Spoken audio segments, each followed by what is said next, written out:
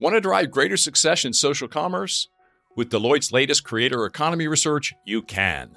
After surveying over 500 creators and 500 brands, our insights are helping CMOs and marketing teams harness the power of content creators. And not only that, but how to do it well. See for yourself by visiting cmo.deloitte.com today. What's the first brand you remember making an impact on you as a young girl?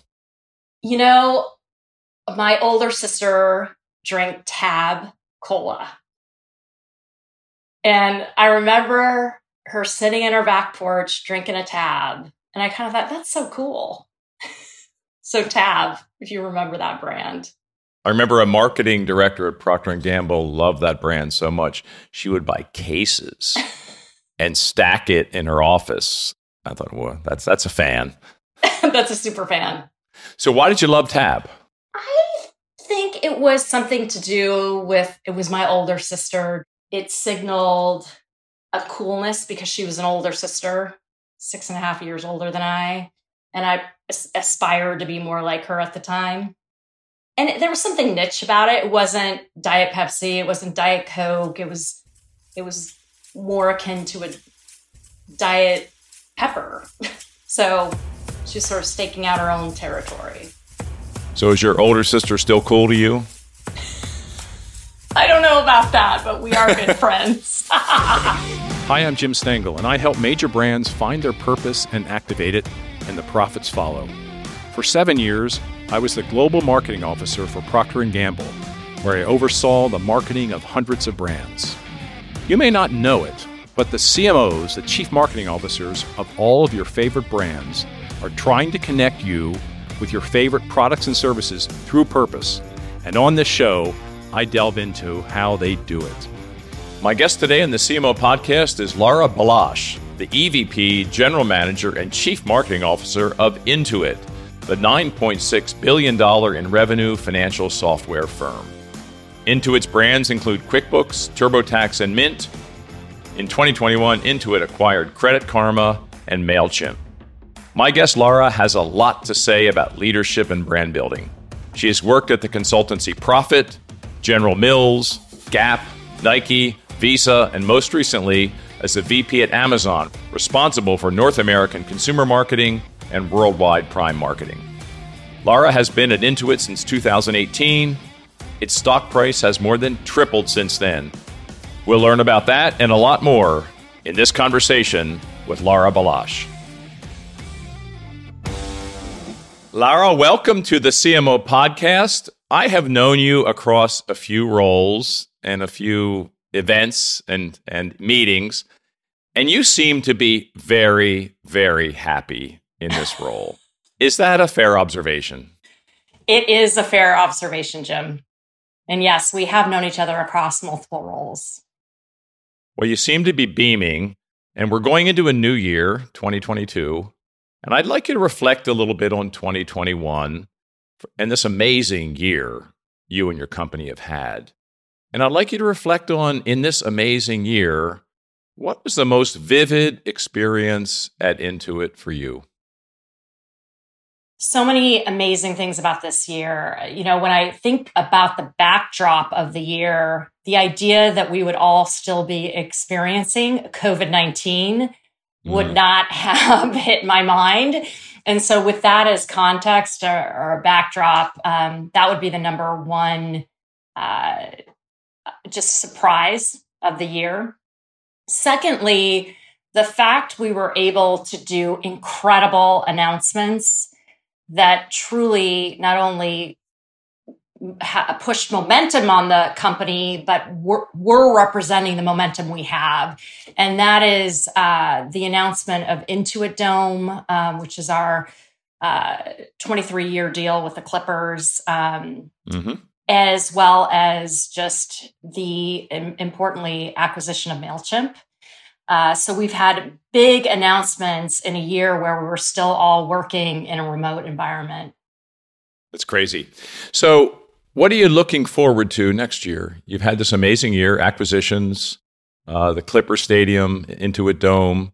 I mean, your revenue is crazy. Your stock price is nuts. So what are you looking forward to most in 2022?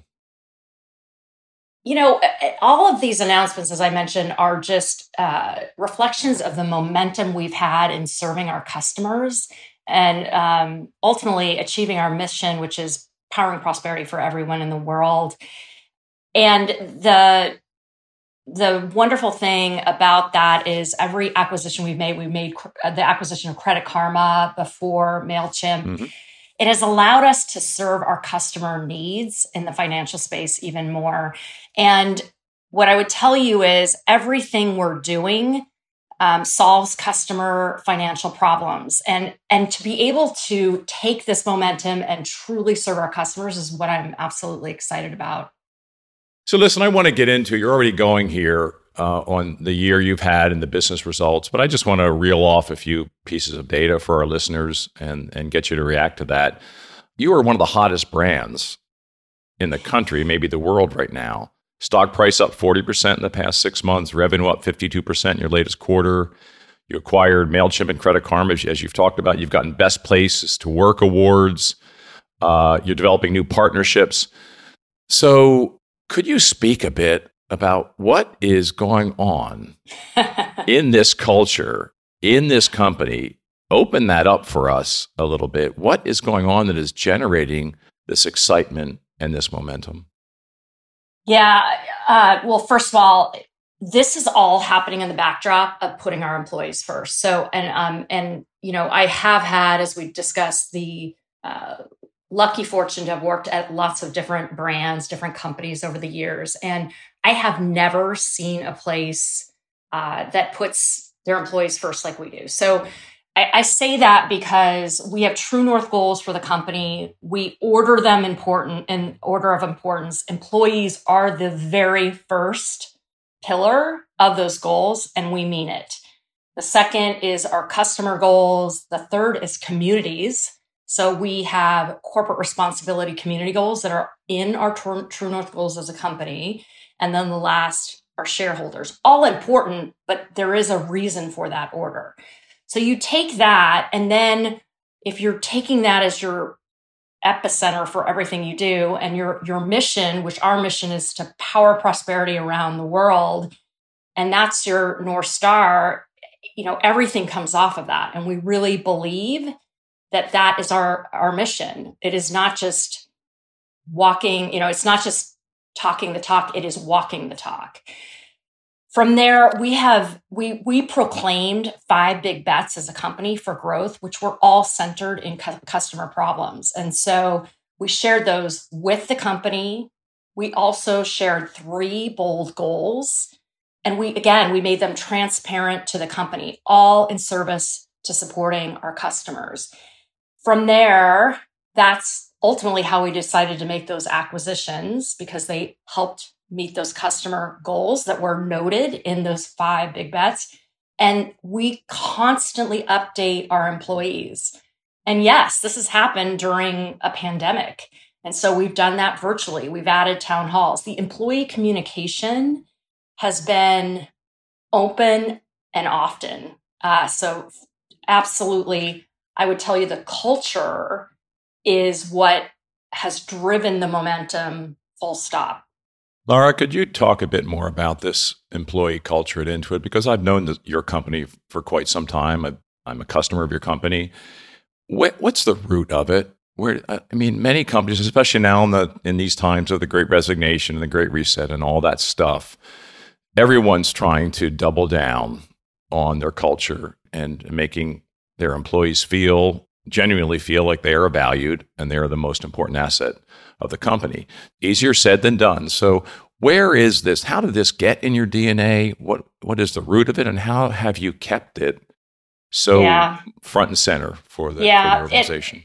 It's such a great question, Jim, and it's one I've asked, again, having worked at some of the best brands in the world and seeing, you can feel it. You can feel it when in your first meeting at the company, where we respect one another and we unpack thinking. We take people along. We don't, allow for any sharp elbows in the company. It goes back to the very beginning of the company. Our founder, Scott Cook, founded the company 38 years ago. He and his wife were sitting at the kitchen table and they were discussing how ridiculous it seemed to be to have to balance a checkbook. Therein lies a customer problem. From there, they thought we need to address this customer problem of balancing a checkbook. And that's how Quicken came to life. And from there, everything they did was always about the customer and the empathy around the customer. And if you start with that customer back, you start to apply that to your employees. What do they care about? What gets them up in the morning? That empathy, what we call design for delight thinking, design thinking, that is also how we think about serving our employees. Fast forward, we've had CEOs throughout the years, not that many. Brad Smith was the CEO that we had before our current CEO, Sasan Goodarzi. All of our CEOs tend to come from within, so we do significant succession planning. And Brad Smith was known to be a terrific leader, putting employees first. And now we have Sasan Goodarzi who does the same thing. So it's in the DNA from the founding of the company, and we are maniacal about supporting our employees. Maniacal. What are your personal rituals, Lara, in serving your employees and putting employees first? What could others learn from how you spend your time and where you focus? Yeah, it is very much in the same vein of design for delight, thinking, and what we call follow me homes, which now we do over iPhone. But back in the day, we used to follow our customers to their houses and watch them interact with our products in a deep ethnography driven way. I trying to listen, not just hear, but listen what is going on with them. Ask them personally, how are they doing in their lives? What is happening at home? Those are key tenets, frankly, to all of our leadership principles. But that piece of always starting a one-to-one with asking how people are really doing is key, because no one is just the work person. Everyone is a full person. And we talk about bringing your full, authentic self to work, and we mean it. And so that means what disaster did you have today when you're dropping your kid off at school? Like, it's okay to talk about it. That's real. So I would say that would be the thing that I try to bring to the table, even when we're moving with speed and velocity to stay in front of the marketplace. You just said the company is 38 years old, so it's not a new company. You're, $9.6 billion in sales, probably soon to reach 10 billion. What's your counsel to the CMOs who are listening and other mature companies? And you are posting numbers that a startup company would be posting. So what's your advice to generate this kind of energy, this kind of momentum? What's been your leadership team's playbook? You talked about the 5 big bets. That's probably at the center of it. But just unpack that a bit with us in terms of how to keep a mature company this much on fire. One word, reinvention. The marketplace is moving faster than you are. Your competitors are moving faster than you are. Your customers are moving faster than you are. You have to reinvent. We go back all the way to you would buy TurboTax on a disk. We went from DOS to now we're in the cloud. So reinvent and ignite. You got to build energy on the trajectory you're on. And as I love to quote our CEO, Sasan Goodarzi, who's been such a force to having us think big, is, if you shoot for the ceiling, you're just going to hit the ceiling. But if you shoot for the stars, gosh, even if you don't get there, what a wonderful way to go past the ceiling. And so the idea of thinking big and swinging big and reinventing and igniting are key. What would you say is the key to success for today's CMO? If you said data, you wouldn't be the only one. At Deloitte, however, we believe data is only half of the equation. The other half, story. Because data is the language of business, but story is the language of humans. And we believe the most successful CMOs know how to harness the power of both data and story. To learn more about Deloitte's CMO program and how we can help today's CMOs succeed, visit cmo.deloitte.com. Tell us about the process to get to the 5 big bets. How did you arrive at those? And, you can share them if you'd like, but that's not as important as how you got there in terms of learning for others. Yeah. So we serve a range of customers. We have consumers, then we have consumers who are devoted to going out and making something for themselves. So they're self-employed. And then we have small business owners who are small business owners. And then those businesses grow and they become mid-market sized. And so we have this array of consumers. And what the team did, the leadership team working with their teams, is understanding the customer financial problems. What do they need? And then ultimately, there were 5 6-pagers, so akin to the Amazon 6-pager approach, that were written that were customer back to further support their needs. And those 6-pagers were done to then make these six big bets. Those 6 big bets were shared, of course, at the leadership level, but then at the most leadership level down, so the senior vice president level, and then across really the company. And then since then, we have continued to always, at every state of the company, which happens every quarter, update the entire company on where we are with those. So that the process, to answer your question, went back to the customer. It was all customer back. Where is the customer now?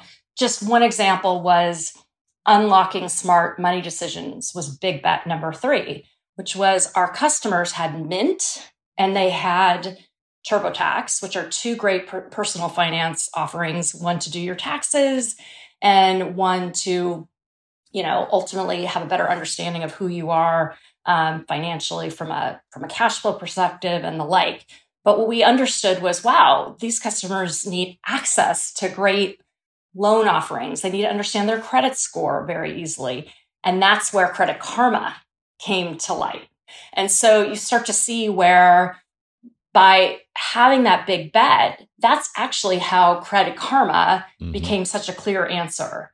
So that process of going customer back is exactly how we got there. Another example would be one of the things that we knew was that with TurboTax, as an example, and even QuickBooks, sometimes, even though these software offerings are fantastic, you're doing your software, but you still need a little help, and that we could offer experts through an online, easy access way to help. And so that ended up being the big bet number 2, which is offering experts virtually, still using the power of AI and ML to support their needs, but offering virtual experts through big bet number 2. So you can see how these things all started customer back. And that was a great ad campaign, by the way, you did on the experts. Very cheeky. So you've mentioned the acquisitions a couple times. You made 2 big ones last year, maybe more, but you made 2 big ones. What did you learn this year, Lara, in the acquisition space? Because these seem to have been handled very, very, very well. So what did you learn as a senior officer at the company about making these work as hard as they seem to be working for you? I know it's early days, but they seem to have gone very well. Yeah, great question. Acquisitions are never taken lightly. And we have taken great care in the acquisitions. The first criteria, of course, they were meeting the needs that we had as a company as defined in the big bets. Additionally, the idea that culturally we knew these companies would be a fit, full stop, critically important. We have had opportunities to do other deals that we did not do because they were not a cultural fit. And so you have to feel good culturally or you're going to be on your back foot from day one. Then the idea of truly unpacking the why in the acquisition, not only for your Intuit employees, but also for the company being acquired, because the company being acquired is thinking, wait a minute, you may have an employee that joined that company because they wanted to be part of an independent company. So truly unpacking that for both the company acquired and Intuit employees. And then the third critical piece of this has been leaning into acceleration versus integration. We're taking on that company to make us better, to support our customers and accelerate their growth, not add bureaucracy and slow them down.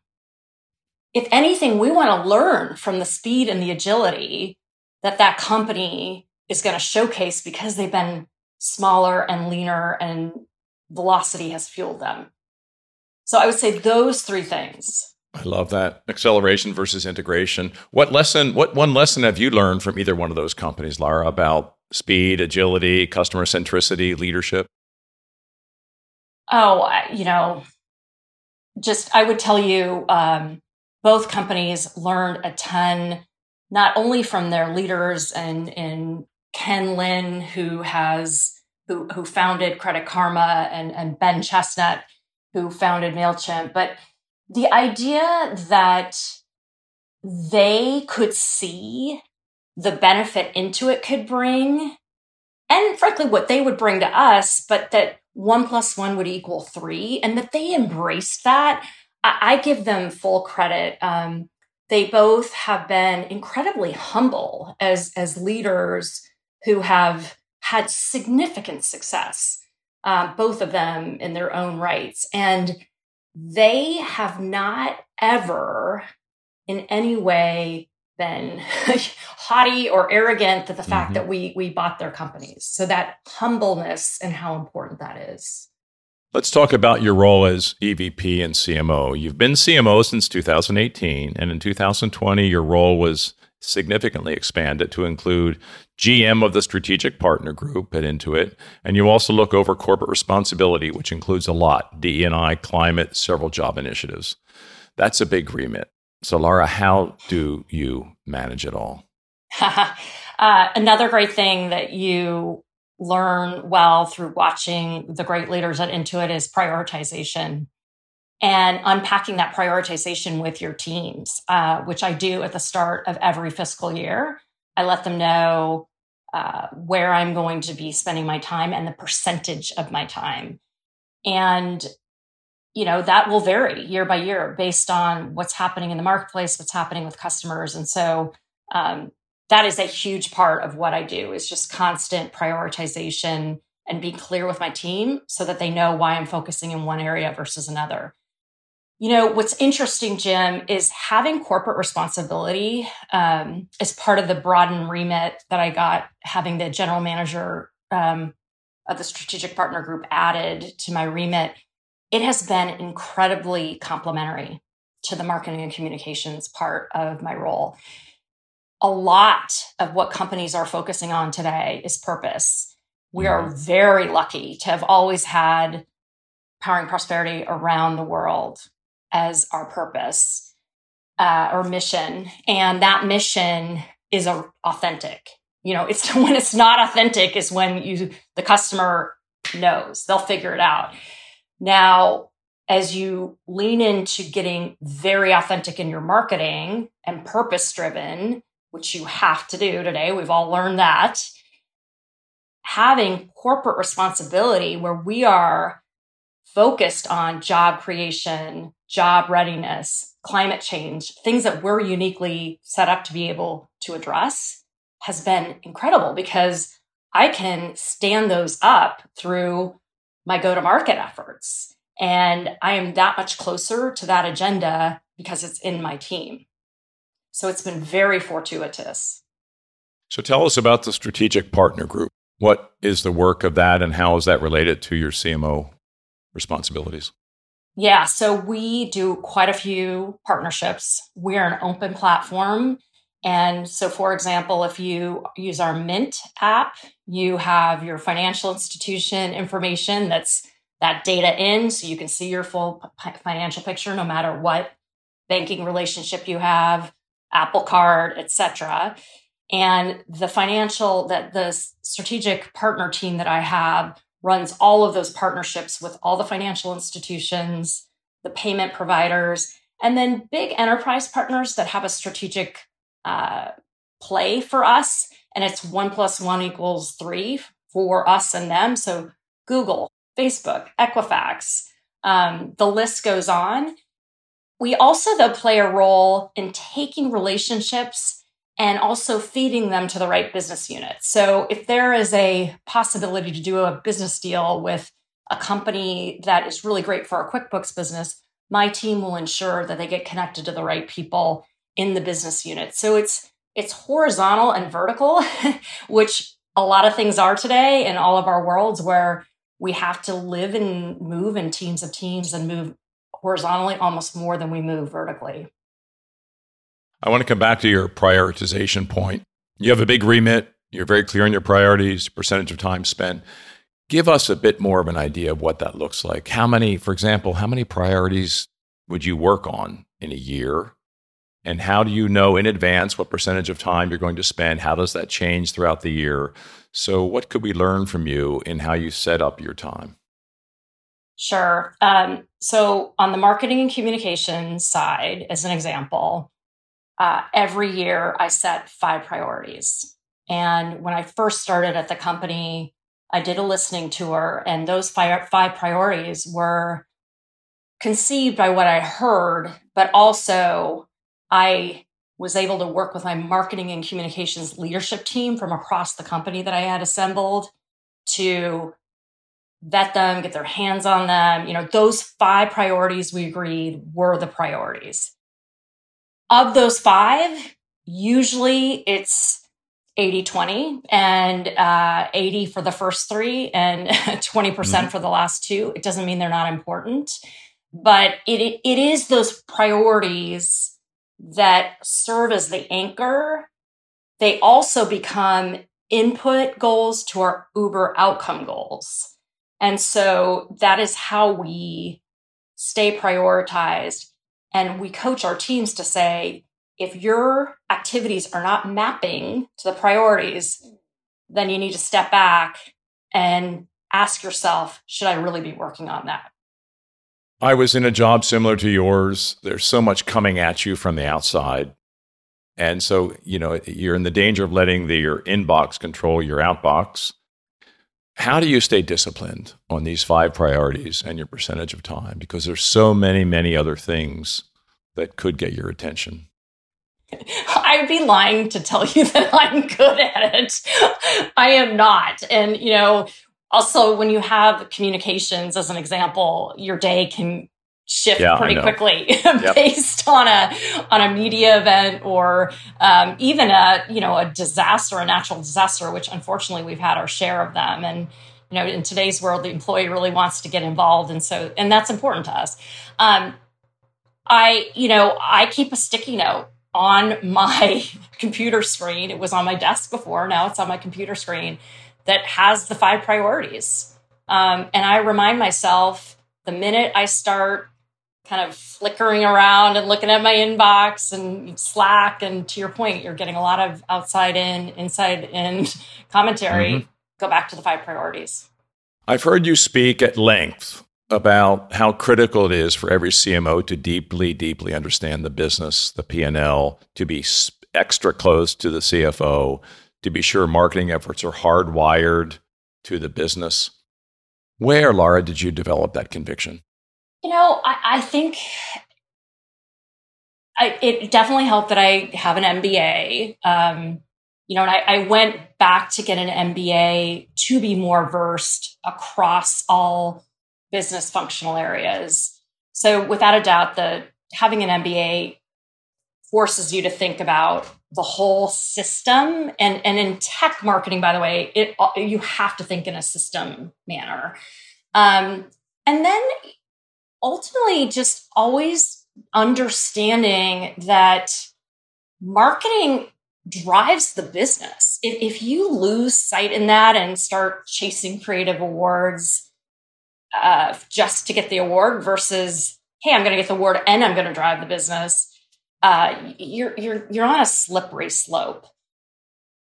And today, I don't think you have an excuse either because of the full funnel we have at our fingertips that is going to drive your agenda, right? And so what I would tell you is there's no one event I can point to, but a constant view to, I need to know what action I take drives a reaction. Like I said earlier, we have input goals that ladder to outcome goals. If the input goals don't lead to the outcome goals, I don't want to do the input goal. And it's probably every single job I've had to know, what am I driving toward, or I feel lost. How do you inculcate that in your people, in how you recruit and how you train and how you develop your organization? We spend a lot of time on that at Intuit. In fact, the fifth priority, not that it's not the least important, I call it the foundational priority, is growing, maintaining, and attracting the best marketers and communicators in the world. And in that, we have learning modules that we provide for 4 key craft skills. And one of those craft skills is thinking strategically. And part of what we learn is that we tie our actions to driving the business. We have disciplines, craft skills dedicated to those. It's also encouraging the leaders to ask the right questions. What is this going to drive? Could you share the other 3 skills, or is that too proprietary? The 4 marketing and communications craft skills are strategic thinker, compelling communicator, tech forward, and analytical mindset. All 4 of those lead you to understanding how your actions drive the business. In particular, analytical mindset and strategic thinker are the 2 that truly bank against, are my actions driving the business? And you recruit for those. And when your people are hired, they're evaluated on those when they have their performance discussions. So it is embedded in how you promote and how you train and how you upskill. Yeah, that's the goal. That is the declared goal. Do we do it all the time? No, but we're trying to. And in fact, this year we declared that in our goal system that every single one of our marketers and communicators would have the one craft skill that they're working on. So they're not boiling the ocean, but they're saying, hey, I want to be more tech forward. So I'm taking advantage of our marketing technology. So we have them put that in their goal. 100% of our marketers and communicators have that goal. I want to ask you an industry question. Why in early 2022 is this still an issue for CMOs and marketing at large not to be business driven and not to see marketing as a business driver and not to link our marketing to the company's objectives and what they're trying to evolve to, business goals? I mean, we shouldn't be having these discussions, but we are, because that's still not a reality. What do you think is going on, and what can we do to change that? Jim, I think about this all the time, because if you've been doing this as long as we have, you've seen the arc of this story, and it is unfortunate. I think we've done it to ourselves. My point of view is tech took off. We had a lower performance funnel that all of a sudden was more diverse and rich than ever. Okay. We always had CRM, direct marketing, especially those who did any time in retail marketing. But then all of a sudden a digital component came to it, and all of a sudden it got very complex. That then taken with, hey, I used to do top of funnel brand work, breakthrough. I feel like we lost our way. And in trying to take on the bottom of the funnel, the tech-driven, personalized, go-to-market activity, we stopped remembering the fundamentals that live no matter where you are in the purchase funnel, whether you're doing brand building work or bottom of the funnel, hardcore acquisition performance work. We just lost our way. All of these things exist, but the fundamentals of what we're doing and a great go-to-market approach remain. And those are to drive the business. So that is my belief. I think we can get back there, but I do think we have to assemble as a functional craft industry and get it done. What's your counsel to other CMOs to be business-driven CMOs versus, ad-driven or marketing-driven CMOs?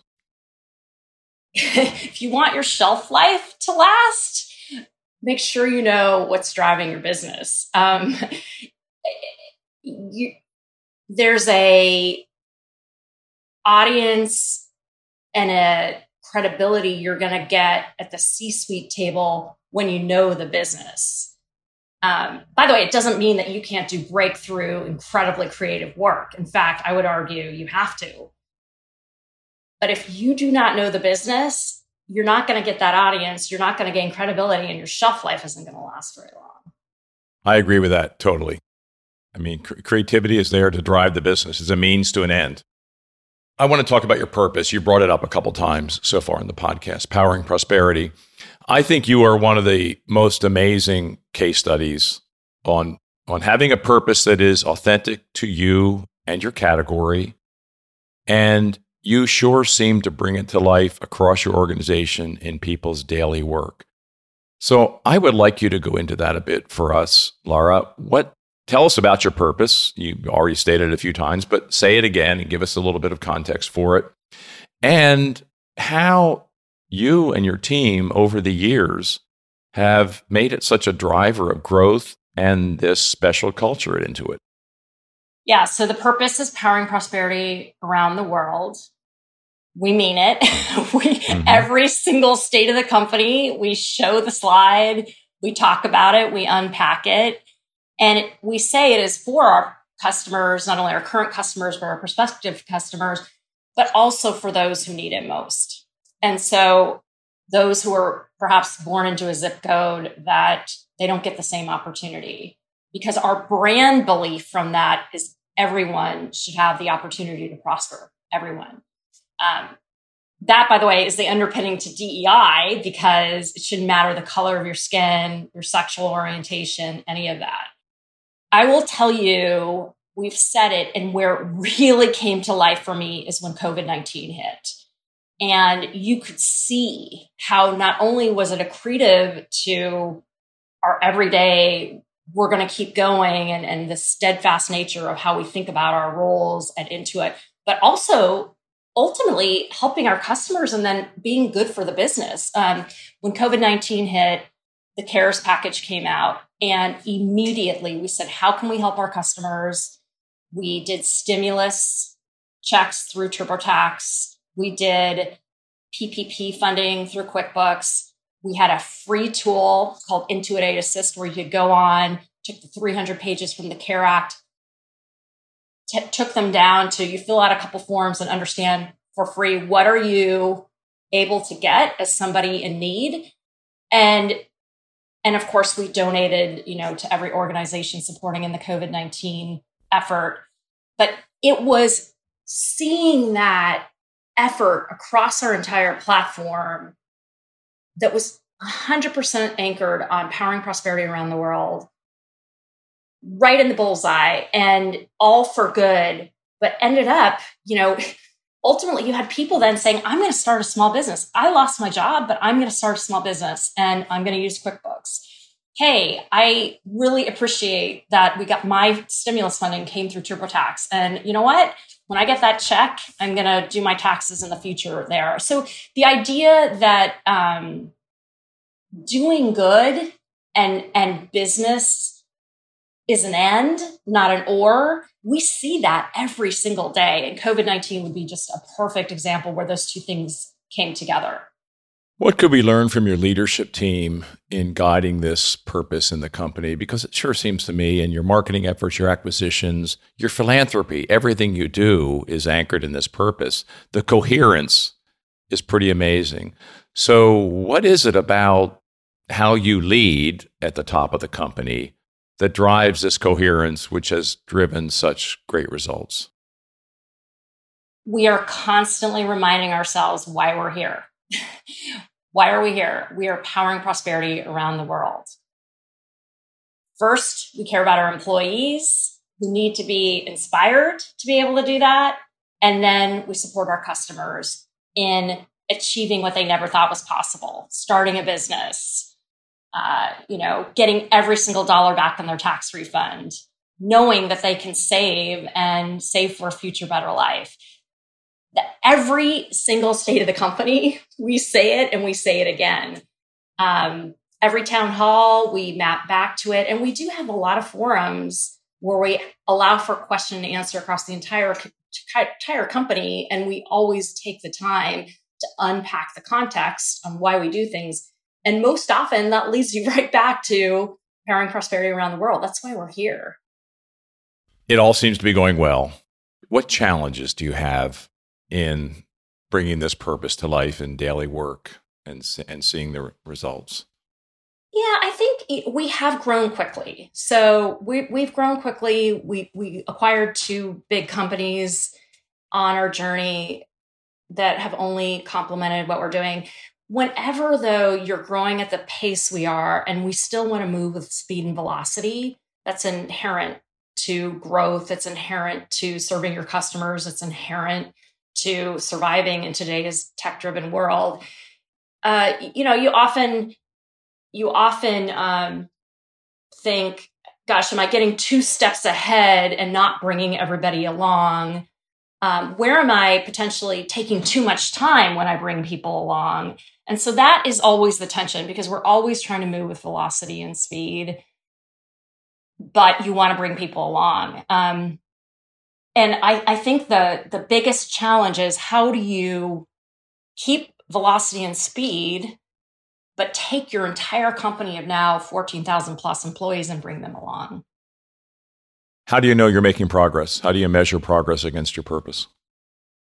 We actually have community goals in our True North goals. So we have our corporate responsibility goals that are around job creation, job readiness, climate. We have DEI goals when it comes to the profile of our employee base. So we measure what we expect. We inspect what we measure. And we also measure speed. We actually have added speed and velocity metrics. How often are we releasing code? Developer speed. So that has been an added piece of how we measure our success. So you have that mission, you have your purpose, but the how, so that's the what, but the how is measured as well. Lara, let's spend a moment on the career that has brought you to Intuit. You worked for some of the most iconic brands in the world: Gap, Nike, Visa, Amazon. I mean, wow. It's a who's who. So I'd like you to talk about which of these experiences shaped how you approach your work today. Well, every single one of them. You can't not be affected by anywhere you've worked, and you will always take the good and the bad and then choose what you want to deploy in your next job. Gosh, Nike, I learned the importance of a brand, a lifestyle brand, and being irreverent when you need to be to break through, to drive the business, but to break through. Visa, I learned how to stay relevant when the world is going digital and you are a traditional company, legacy company. And at that point, I was learning how to drive the change and driving the change, leading from the front, because we were going to be obsolete if we didn't move. With Amazon, it's a PhD in how to move with speed, how to move with velocity, how to learn and live by their leadership principles, which are real, and in some ways unlearn what you've learned to think differently. And then with Intuit, it's been a PhD in leadership. The company and leading through change, leading for growth, that has been invaluable. Could you point to a leader or two who's had a large influence on you in this career journey? Antonio Lucio is going to always come up in your conversations around this for those of us who had the chance to work with or for him. Who was your boss at Visa? Yes. Yeah. He came into a really interesting situation at Visa. We were disparate operating regions around the globe. We had only operated through a license agreement, if you could believe it. And then in 2008, we went public. And I had the great fortune of being on that journey when he came in. And we said, we're going to be one visa.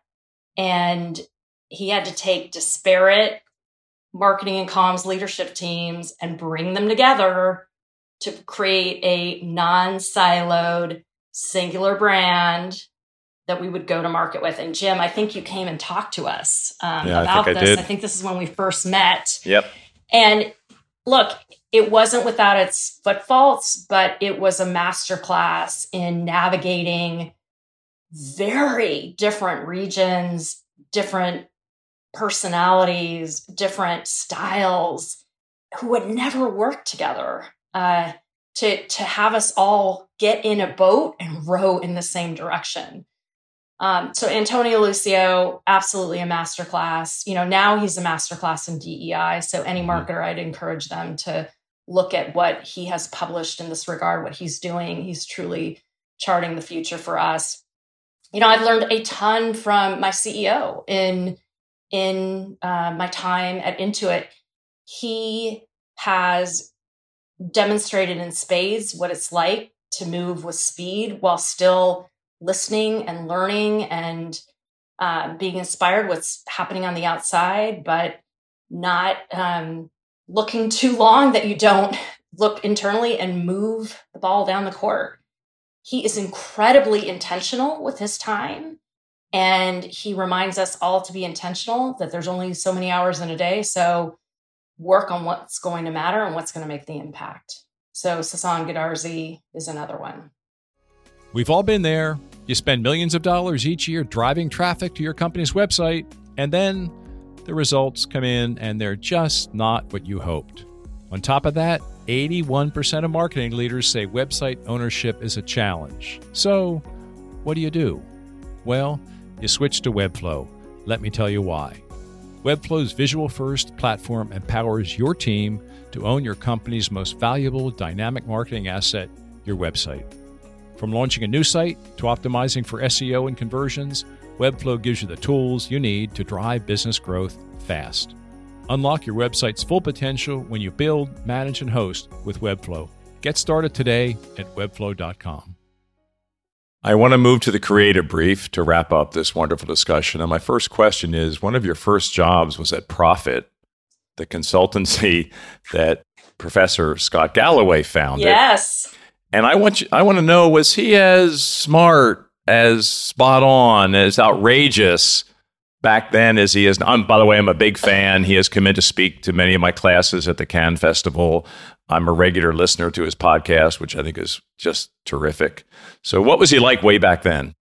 So I did not work at Profit very long. This is one of these stories in resilience. When I graduated from business school, I went to Profit, and it was during the .com pink slip party time. And I was there for a short time, learned a ton, was a sponge. Scott was not around as much because he was doing startups. He had started the company and sort of moved on. David Ocker was around. And so you get the, talk about learning from leaders. I got the 101 on all things brand architecture, brand related. But Scott was known to be irreverent and to push the dial and not be afraid to have a point of view. And he still is. I listen to his podcasts, and I ran into him at Cannes and I said, Scott, I worked at Profit, and he was more than cordial. And we had a laugh about how he's just gone on to do really great things. And whether you agree with him or not, you can agree that, he has a strong point of view. You were a pre-law student at University of Washington. What changed your mind to go into business? Or was that always the plan? Oh, here's another lesson on grit and resiliency. I graduated pre-law, and I graduated right into a recession. No jobs. I was, graduating with honors and couldn't get a job. I had taken criminology courses through the pre-law degree that University of Washington offered, and they were so fascinating about what drives human behavior, what drives somebody to commit a crime versus somebody else. And I thought, that's so interesting. But really what that is human behavior. And what that is marketing. How do you take a current think and make it a future think, a current do and make it a future do? Everything we do as marketers. And that drove me to marketing. I could not get a job. And so I volunteered my time at Pike Place Market, helping to bring local residents in because the tourist population had fallen off because it was a recession. And that was my foray into marketing, was volunteering my time with a pre-law degree because I couldn't get a job. And what was the first job you got? I was actually a marketing assistant of a shopping mall. Hey, that's a good start. Yeah, If you're interested in consumer behavior and lots of different brands and dynamics. But kind of crazy to think. I mean, it was a slow start to my career. That was, it was a lesson in grit and resilience. There weren't a lot of jobs. There was a tiny little company called Microsoft in the Seattle area. I was living in the Seattle area, but it sounded really boring and nobody knew what it was. So nobody looked at it, and who knew? But yeah, shopping mall ended up being a great foray into consumer behavior, which is what it parlayed into. What did you learn in that first job? Grit and resilience. I often tell teams, you can be the smartest person in the room, but it does not matter if you are not going to have grit and resilience and push your way through hard times, because there will be hard times. And the smartest person is not going to make a difference when your sales go off the cliff and we're not really sure why. And how do we band together and collectively work to drive toward a better future? Who has been the most inspiring person in your life? Lots of people. The most inspiring relative I have is my aunt was one of the first women in Congress. And it was at a time where women were not in Congress. Thank goodness that has changed to a degree.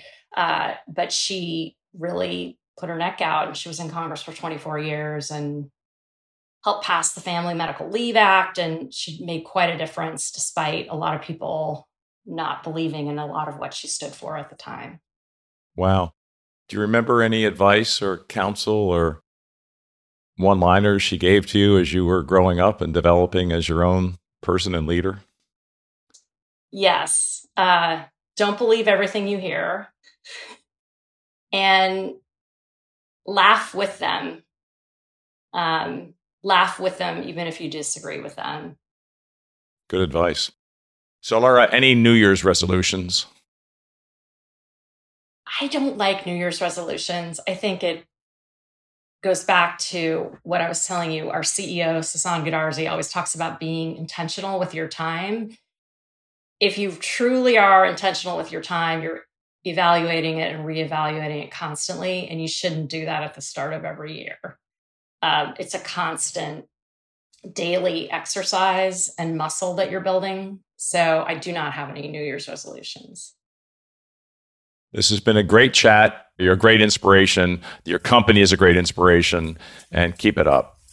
Thank you. I really appreciate that. And those are huge words coming from you, Jim. Thank you for all you do for us as an industry. We really appreciate it. That was my conversation with Lara Balazs. 3 takeaways from this one for your business and life. First takeaway, having clarity on your company's strategy. Lara talked about the 5 big bets that Intuit makes and how that's thought about deeply, aligned across the entire company, and it guides all actions, including acquisitions. Second takeaway, this was a lesson in prioritization. Having clear priorities is a big opportunity for most senior marketing people. Lara talked about how she chooses her priorities very carefully. There are no more than 5, and she intentionally decides what percentage of her time she will spend on those priorities, and she keeps them on her computer in front of her day in and day out. Third takeaway, how to live your purpose. Intuit has a powerful purpose that is rooted in its brand history and its category, and they live it day in and day out. One great example is how they responded to COVID-19 and helping people across the country take advantage of some of the resources available to them and to continue to prosper in their life during those difficult times. That's it for this episode of the CMO Podcast. If you found this helpful and entertaining, I would be so grateful if you could share our show with your friends. And I would be super happy if you subscribed so you can be updated as we publish new episodes.